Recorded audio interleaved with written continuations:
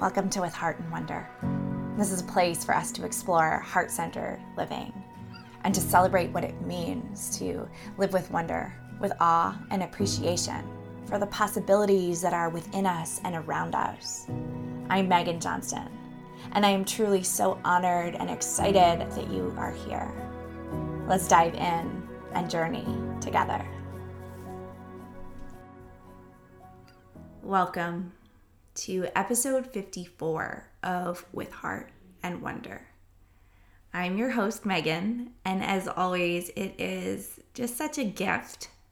I have so much gratitude for the fact that we get to share this space together.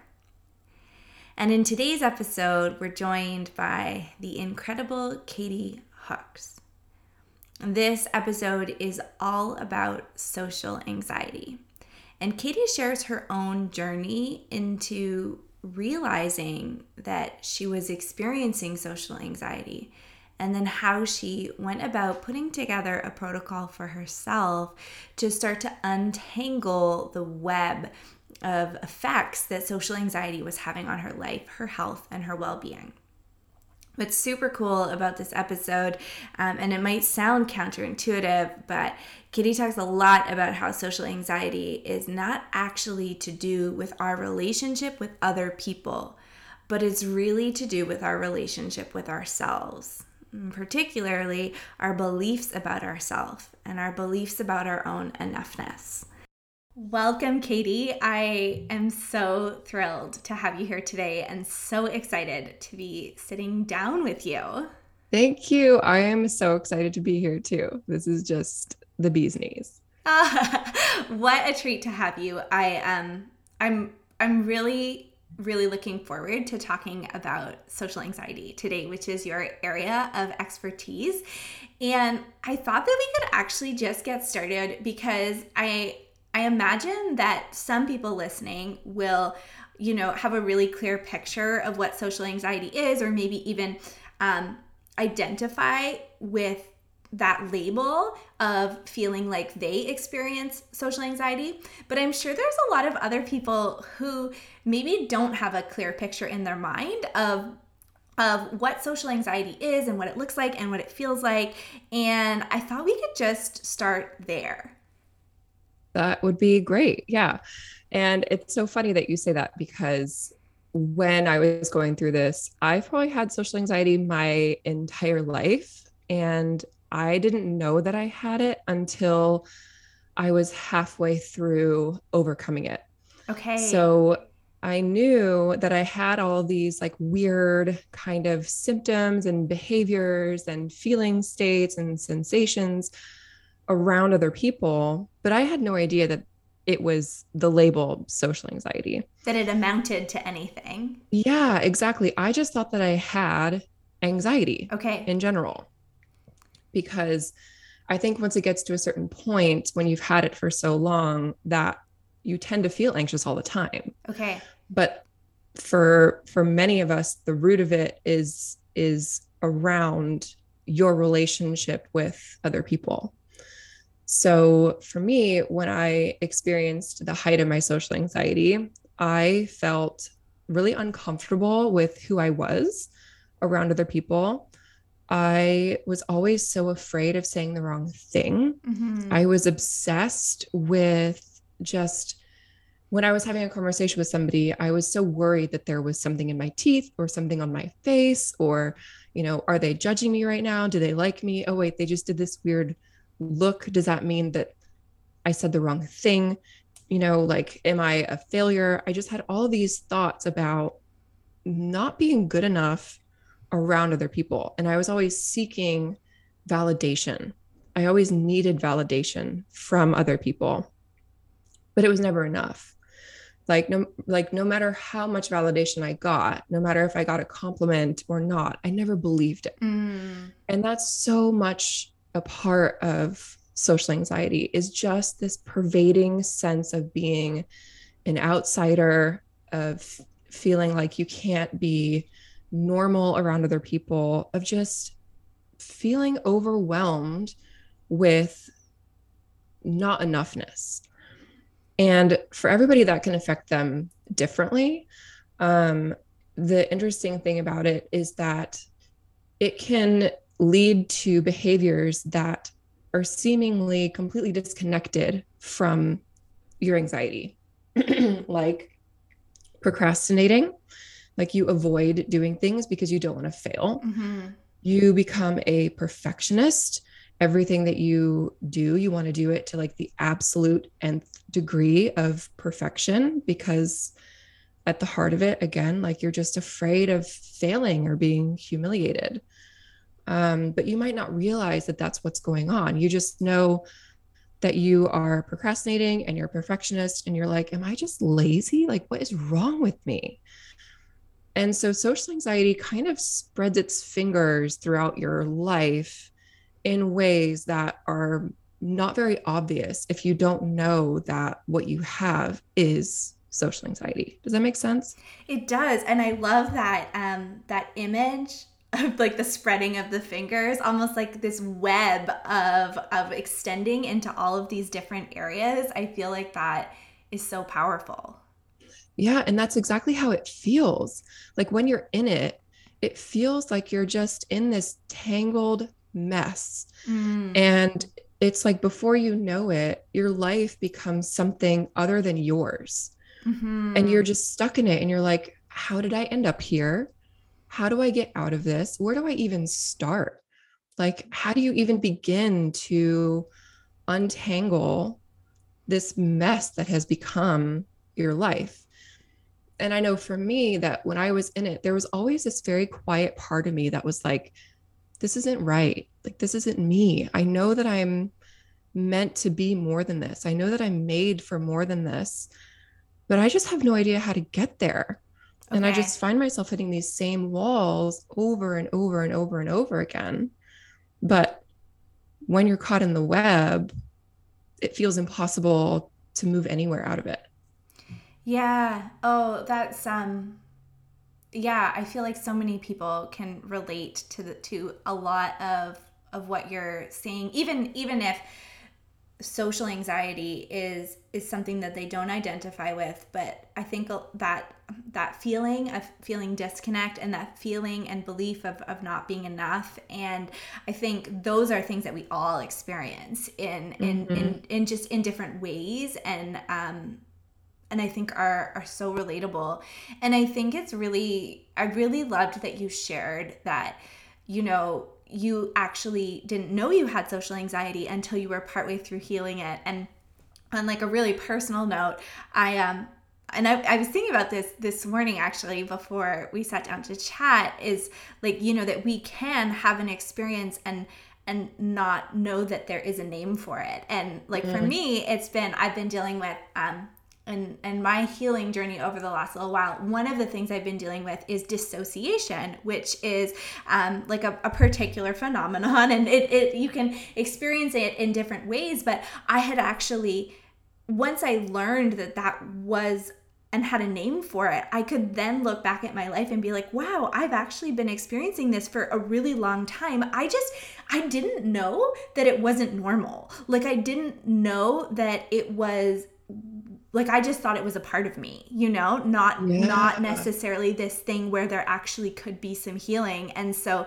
that like step around awareness is so interesting. And I would love to know for you, like, can you walk us through a little bit of like how you kind of started to heal and uncover and like name that this was an experience that you were having?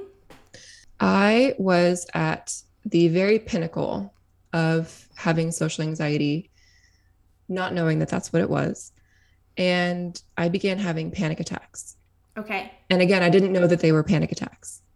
So the first time you have a panic attack, I don't know if you've ever had one. I have. It's not pleasant.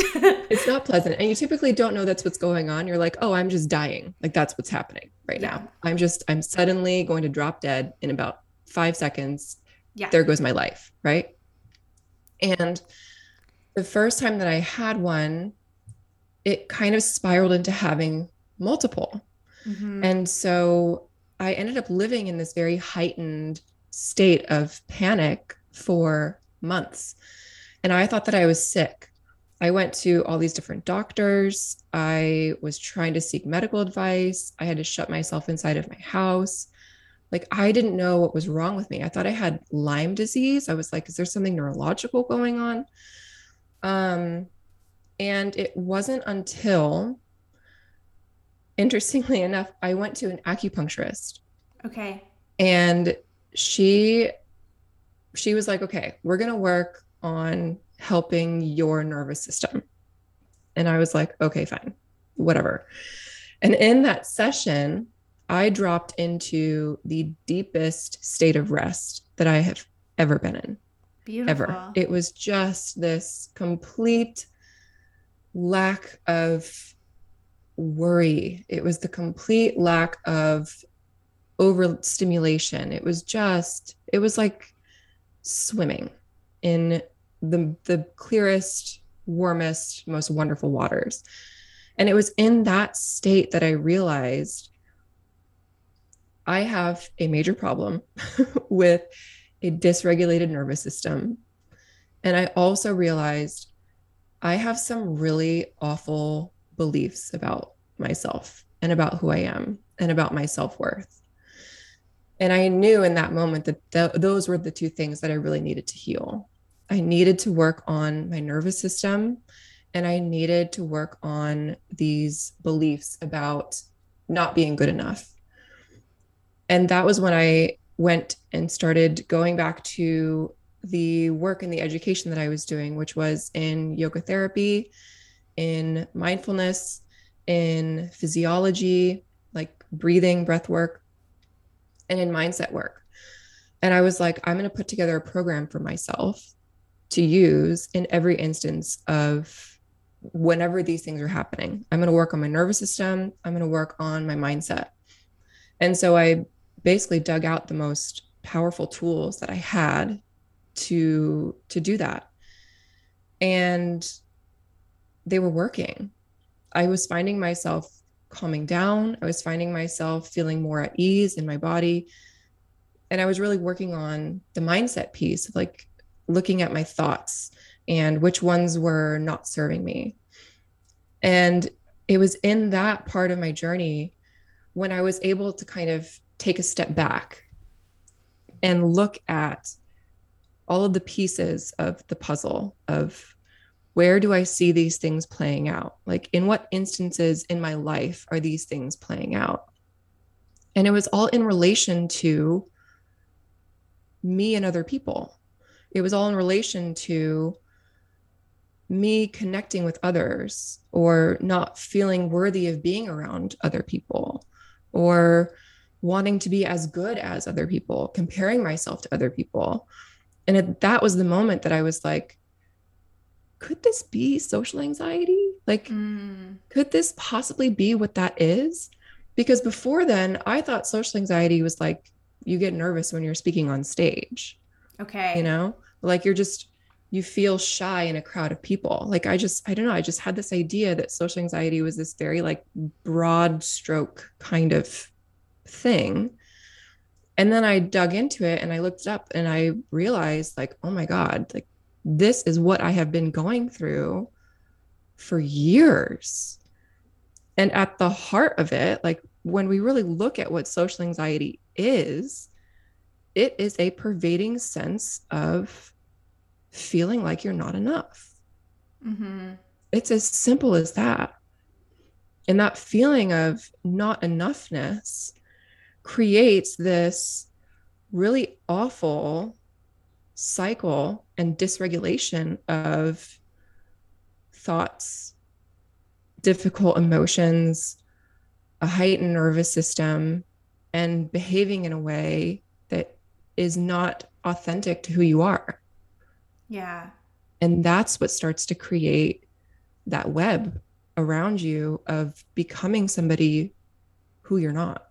Yeah, that's all pervasive because when you look at that, right? Like the thoughts, the behaviors, like that affects everything. That Yeah. affects everything. Yeah. And I mean, what really strikes me about your work and your approach to social anxiety is that it is holistic in this sense of it is about the thoughts and the beliefs, especially around not being enough, but that there is a really, really critical and like foundational importance of how that then affects our body and the physiology of our nervous system. And I'd love for, like, is there anything that you can, because before when you were telling us a little bit more about, you know, that experience of social anxiety and maybe being out and like the mind just constantly going like, is there something in my teeth? Oh, that person looked away. Did I say something wrong? Or, but what about the embodied experience? Like what happens to the body with social anxiety? So I think it's a very interesting thing that happens, where, the brain and the body, the mind and the nervous system are so interwoven, right? Absolutely. Yeah. And the stuff that happens in the mind, like the things that are more obvious to you, those like more conscious thoughts of like, is there something in my teeth? Like, do they like me? Am I okay here? Blah, blah, blah. That's just the very tip of the iceberg. And those are almost like the last thing that you need to work on to overcome your social anxiety. Like, it's kind of like when you have a boat with a hole in it, you can take a bucket and pour out the water, but until you fix the hole, the boat's still going to sink.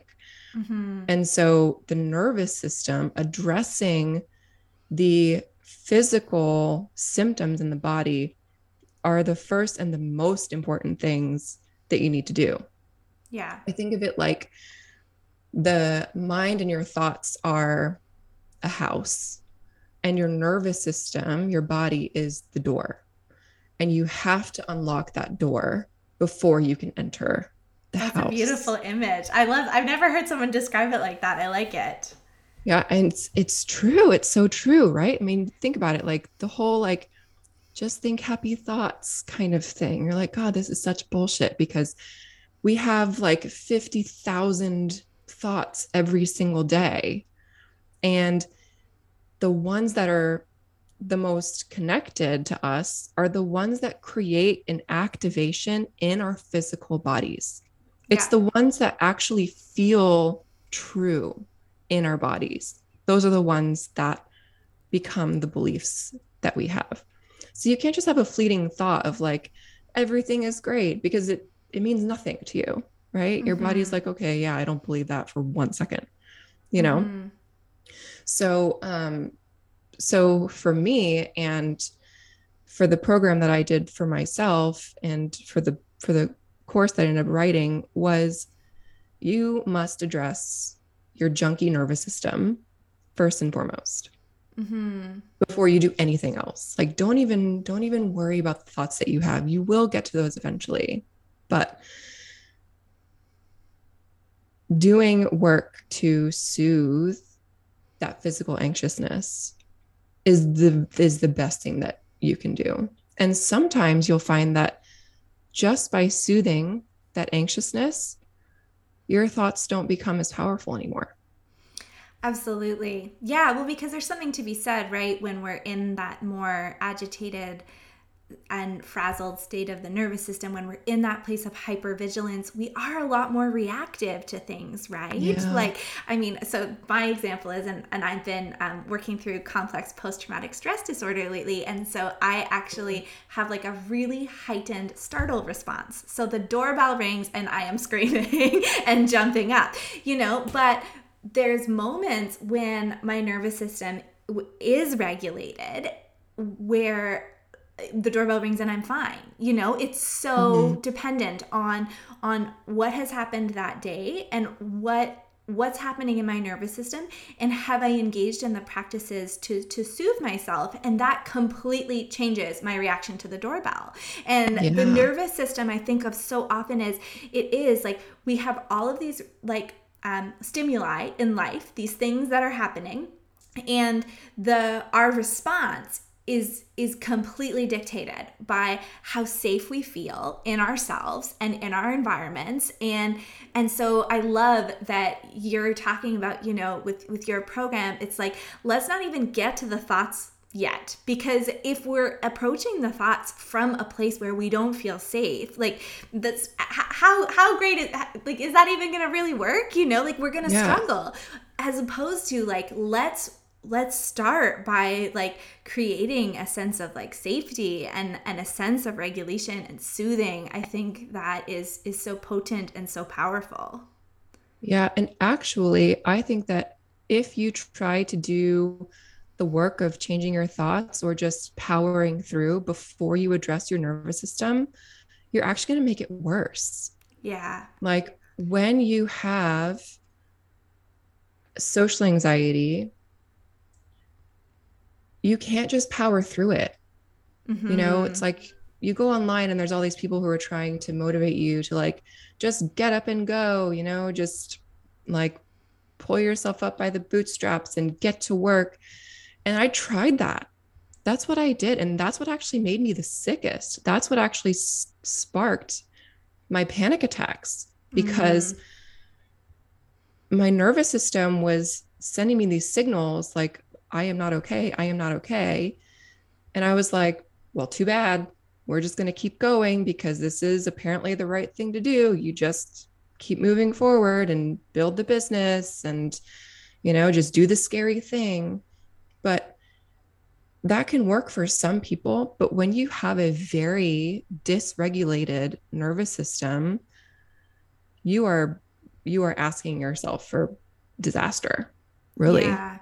You Yeah. know, It's too much. it's too much. It's way Yeah. too much. Yeah. Yeah. And it makes me think of, I don't know why, this is the, like, I was thinking when you're talking about the messaging that we get, even just like the, like, you know, like, put on an outfit you feel confident in, and like, you know, Yeah. these pieces too that are more focused on the external rather Mm-hmm. than on like that deep internal work. And I would love to hear from you, like, for someone who is experiencing social anxiety, like, what are like three tips or three things that you would invite them into considering to start to shift where they are so that they can start to experience some healing, like the healing that you've been able to create in your life? Yeah, yeah. So I think this isn't a tip. I will give three tips, but I think the most important thing that I can say to somebody who's experiencing social anxiety is that you are not alone and you're not broken. Yeah. There's nothing wrong with you. Um, that's just something that's really important to know, and that's a message that I want everyone to fully understand and to accept is that it's totally okay to be where you are. Yeah, and it comes back to the roots of yoga, right? That you are already whole, like exactly as you Exactly. are. Yeah. Yeah, exactly. But when you have social anxiety, your brain is always trying to tell you that you're broken and, you know, there's something wrong with you and blah, blah, blah. Um, and that nobody else understands or nobody cares. Just all these things. Your brain is just always on overdrive, trying to keep you small, which in actuality, what it's doing is trying to keep you safe. Yes. That's a whole nother conversation.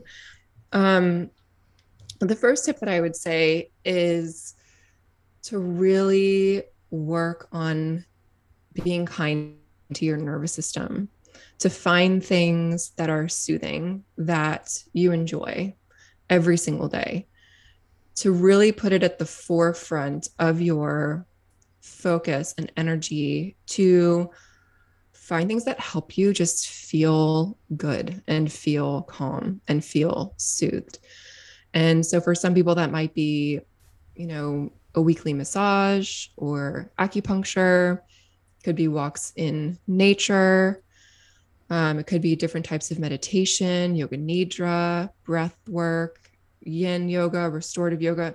Find something that you can just really dedicate yourself to being in it with the intention of soothing your nervous system. That is the most important thing that you can do. The second thing that I would suggest is to become really curious about your thoughts. Like I had mentioned, when you have social anxiety, your brain is always trying to tell you these really terrible things about yourself. And it's very easy to let those thoughts lead you down a dark path and to start to believe them.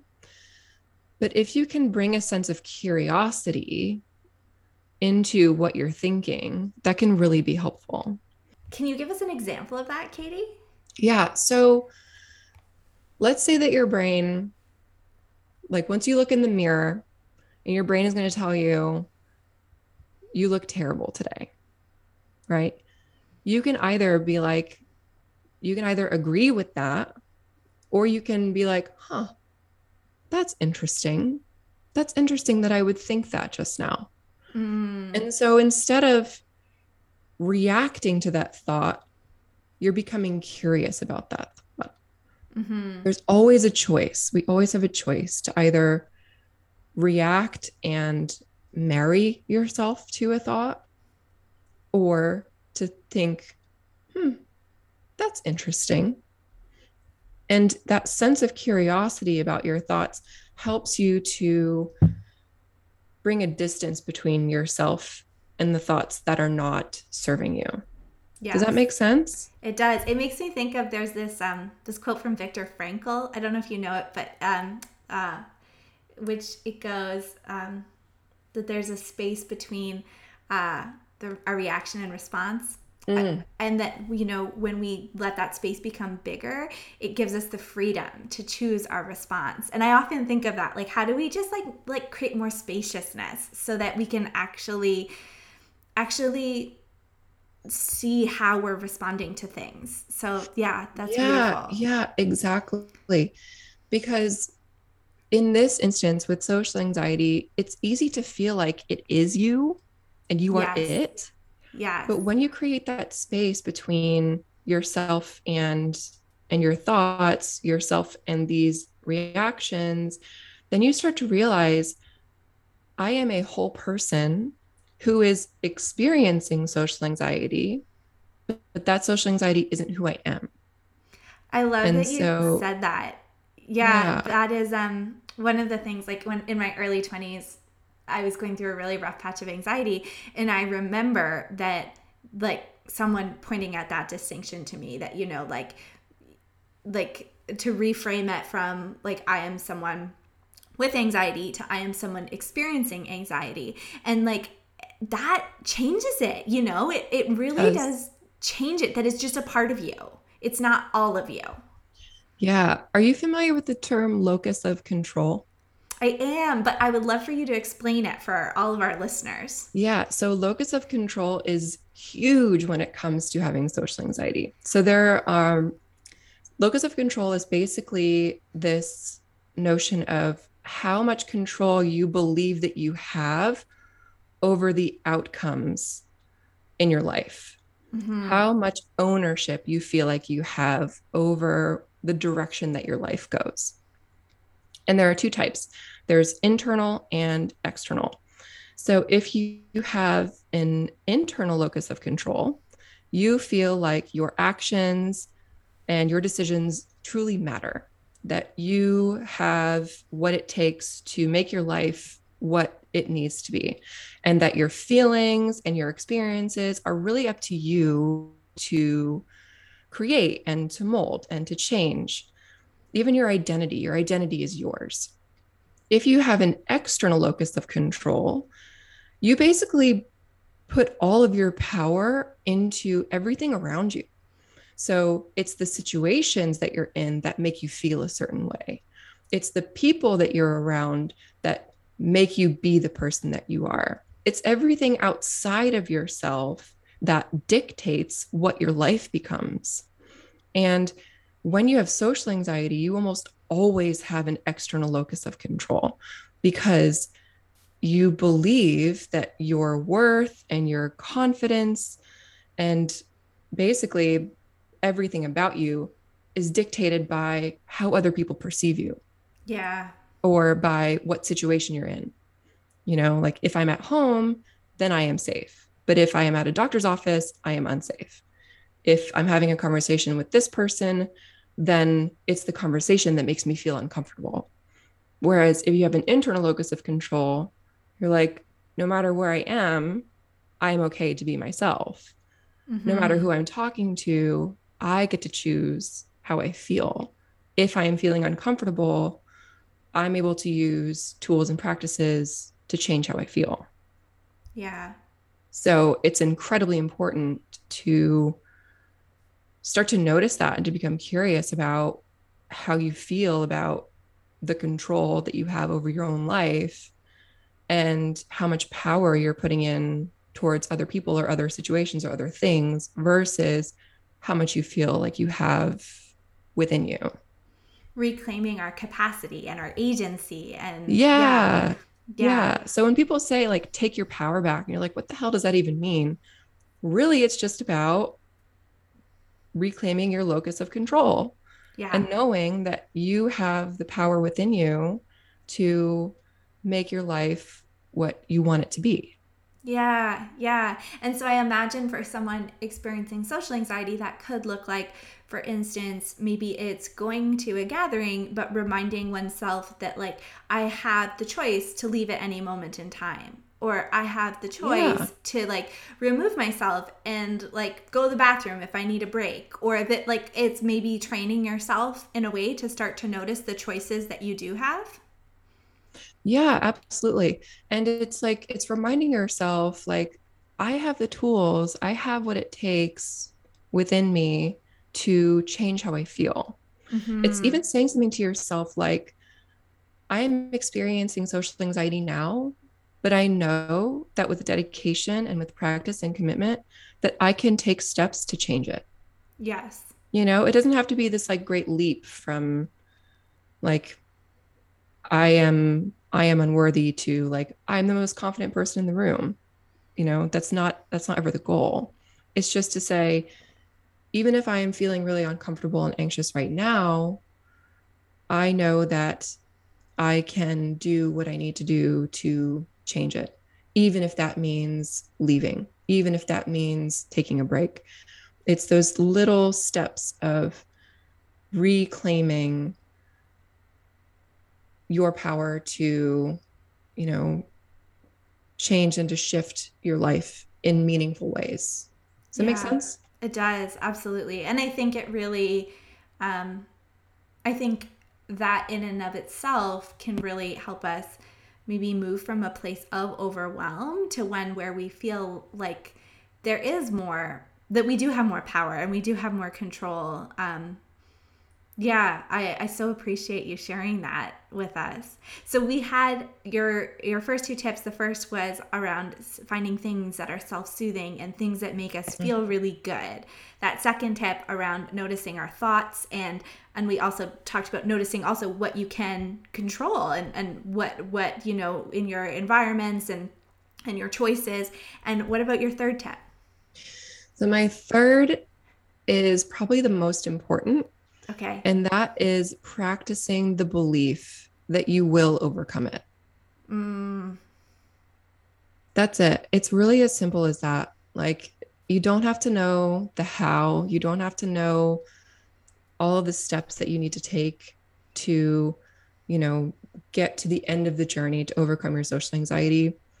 But the most important thing that you can do at this moment is to practice believing that you will overcome it and to mm-hmm. really embody that, to feel what that feels like in your body when you say those words to yourself.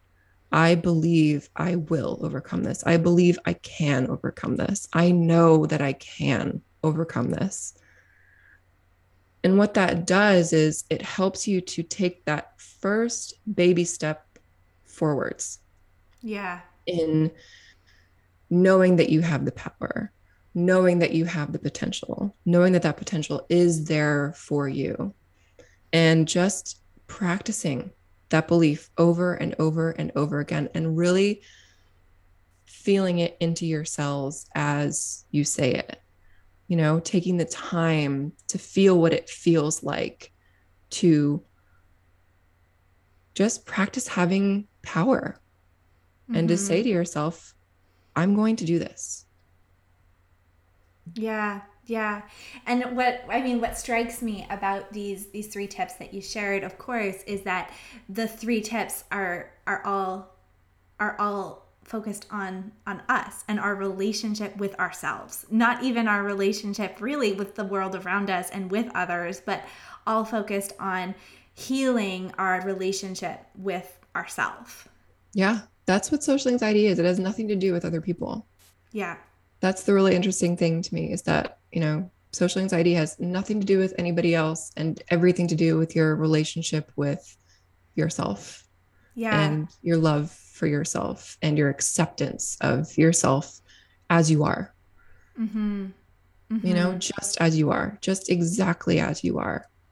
Yeah. That's the thing to really focus on and to heal and to embrace is just you being the youest you that you can possibly be.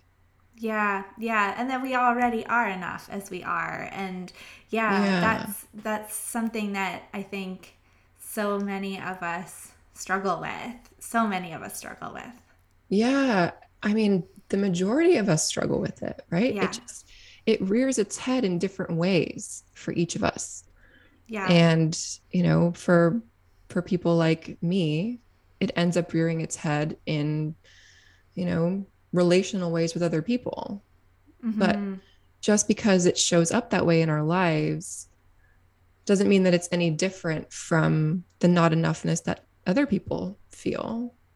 We Mhm. just see it, we just perceive it differently. Yeah. It just shows itself in these specific ways for us differently to other people, but at the heart of it, it's the same, Yeah. you know? Yeah. So I think I was actually really fortunate to not know that what I had was social anxiety when I was in my journey of healing it and overcoming it. Because I think if I had that label, I would have become too attached to that label. I wouldn't have been able Mhm. to see what was really going on under the surface. And so I was really fortunate to start with the root of it and then to come out and be like, oh, that's that label that people use. Mhm. You know what I mean? I do, yeah. Now I'm curious for anyone listening who is like, oh wow, this, like, they maybe really see themselves in your story and in what you're describing, and they're now trying on that label for size and feeling like, oh yeah, that this sounds like it could be me. For someone who does now have this label, like, I know what you were just sharing is it is still so important to get down to the root of it. And do you have any tips around that? I think putting a pen to paper is really, really helpful. And doing some journaling work is a good first step to do of really asking yourself, what are the thoughts that I have about myself? What are these Yeah. beliefs that I have about myself? What is the cause of this? Where did this come from? Was there somewhere in my life that kind of sparked all of this into motion? And while I think that um, knowing your story is really important, that's another thing that it can be easy to kind of marry yourself to kind of give yourself excuses of like, oh, well, it's because I was bullied as a kid. And so therefore I'm broken. But in this case, if you're putting a pen to paper and you're trying to discover where all this came from and what beliefs you have about yourself, I would I would encourage people to just be curious rather than to marry themselves to the why and the how. Yeah. You know what I mean? And to bring an element of compassion to yourself because it can be a really big self-discovery to figure this out about you and about who you are and why you are the way that you are. And so just write it out, like actual take an actual pen and put it on paper and write out your thoughts and write out your story and bring compassion and forgiveness. Yeah. I think That's that's really, really valuable to do. That's so beautiful. And I love that you spoke to compassion. And I know one of the things that I actually recently started doing a few months ago was when I'm journaling, I always try and end it on a thought that feels both true yet positive. And even if it's just like a small shift, but like a thought that feels compassionate. And so even when I'm journaling and if it is maybe a day where there is a lot more negativity coming up in that moment, like what's a way that I can also then like bring softness or bring gentleness or bring encouragement. And even just that act of like sometimes I'll get near the end and I'll be like, okay, I want to end this on like a more empowering note. And it's beautiful to I think that it's become a practice for me to be like, okay, where can I bring compassion right now? And so, yeah, that's something that I've been exploring. Yeah, that's really wonderful because it makes the practice something that is really useful and valuable and brings in like a lesson, something that you can take with you, um, rather than just kind of getting caught up in all of the stuff that you're writing down. It kind of it directs it into a really healthy place. Yeah, and it's not always like a huge lesson. Sometimes it's just like, I'm going to give myself grace today. But it's just like the Yeah. act of like, like in a way, gently holding myself to this expectation that like I'm going to bring compassion at the end of it, has like created its own kind of container. Yeah, which is neat. Yeah, that's wonderful. I love that idea. Yeah. I read it in a book actually from Beth Wyatt. It's a book on sleeping, and she takes a really beautiful perspective toward that really focuses on the nervous system towards sleep. And she was talking about journaling before bed, but she was saying to always end it on a positive note. And I was like, yes, this makes so much sense. Of course. It seems so Yeah. obvious when you say it. It's I like, know, right? That was me when I was reading it. I was like, why don't people talk about this all the time? Like this, and I was like, it's such a little thing. But then it just like, I was like, yes, we always should be talking about this. yeah. Well, Katie, I just feel my heart is just beaming with gratitude that you could be here with us today and be here to share so much of your story. And I mean, so many really beautiful tips for inviting us into this curious and compassionate relationship with ourselves and for healing. And I would just love, as we like weave our way to this end of the conversation, to know if there is anything else on your heart, anything that you feel called to share as we weave our way to the end of the episode. Oh gosh. Well, first of all, thank you so much for having me here. This has just been an absolute joy and privilege to talk to you about this, and to connect with you has been really, really special for me. If I can say anything, it would be to just practice accepting yourself as you are in the moment. Even if you're a hot mess, even if you're having a hard time, even if you're feeling anxious, even if you're feeling not enough, to just say to yourself, this is who I am right now, and that's okay. This is happening right now, and that's okay. Yeah, that's so powerful. Just that, I think, is, I mean, I often think it's the things that sound the simplest that can be so difficult. And I know that piece around acceptance is simple, yet a really deep and potent thing. So thank you for that really beautiful reminder. Yeah, Thank you for you're being welcome. here. Thank you so much. I really appreciate it. Thank you so much for being here with us today. I am so grateful for Katy and sharing all of her incredible, potent insights with us today. I know I learned a lot. If you want to learn more from Katy, she does have a free workshop all about social anxiety. And you can find that at thesocialanxietysolution.com/free workshop. I'm wishing you the most beautiful rest of your day. And until we meet again, keep living with heart and wonder.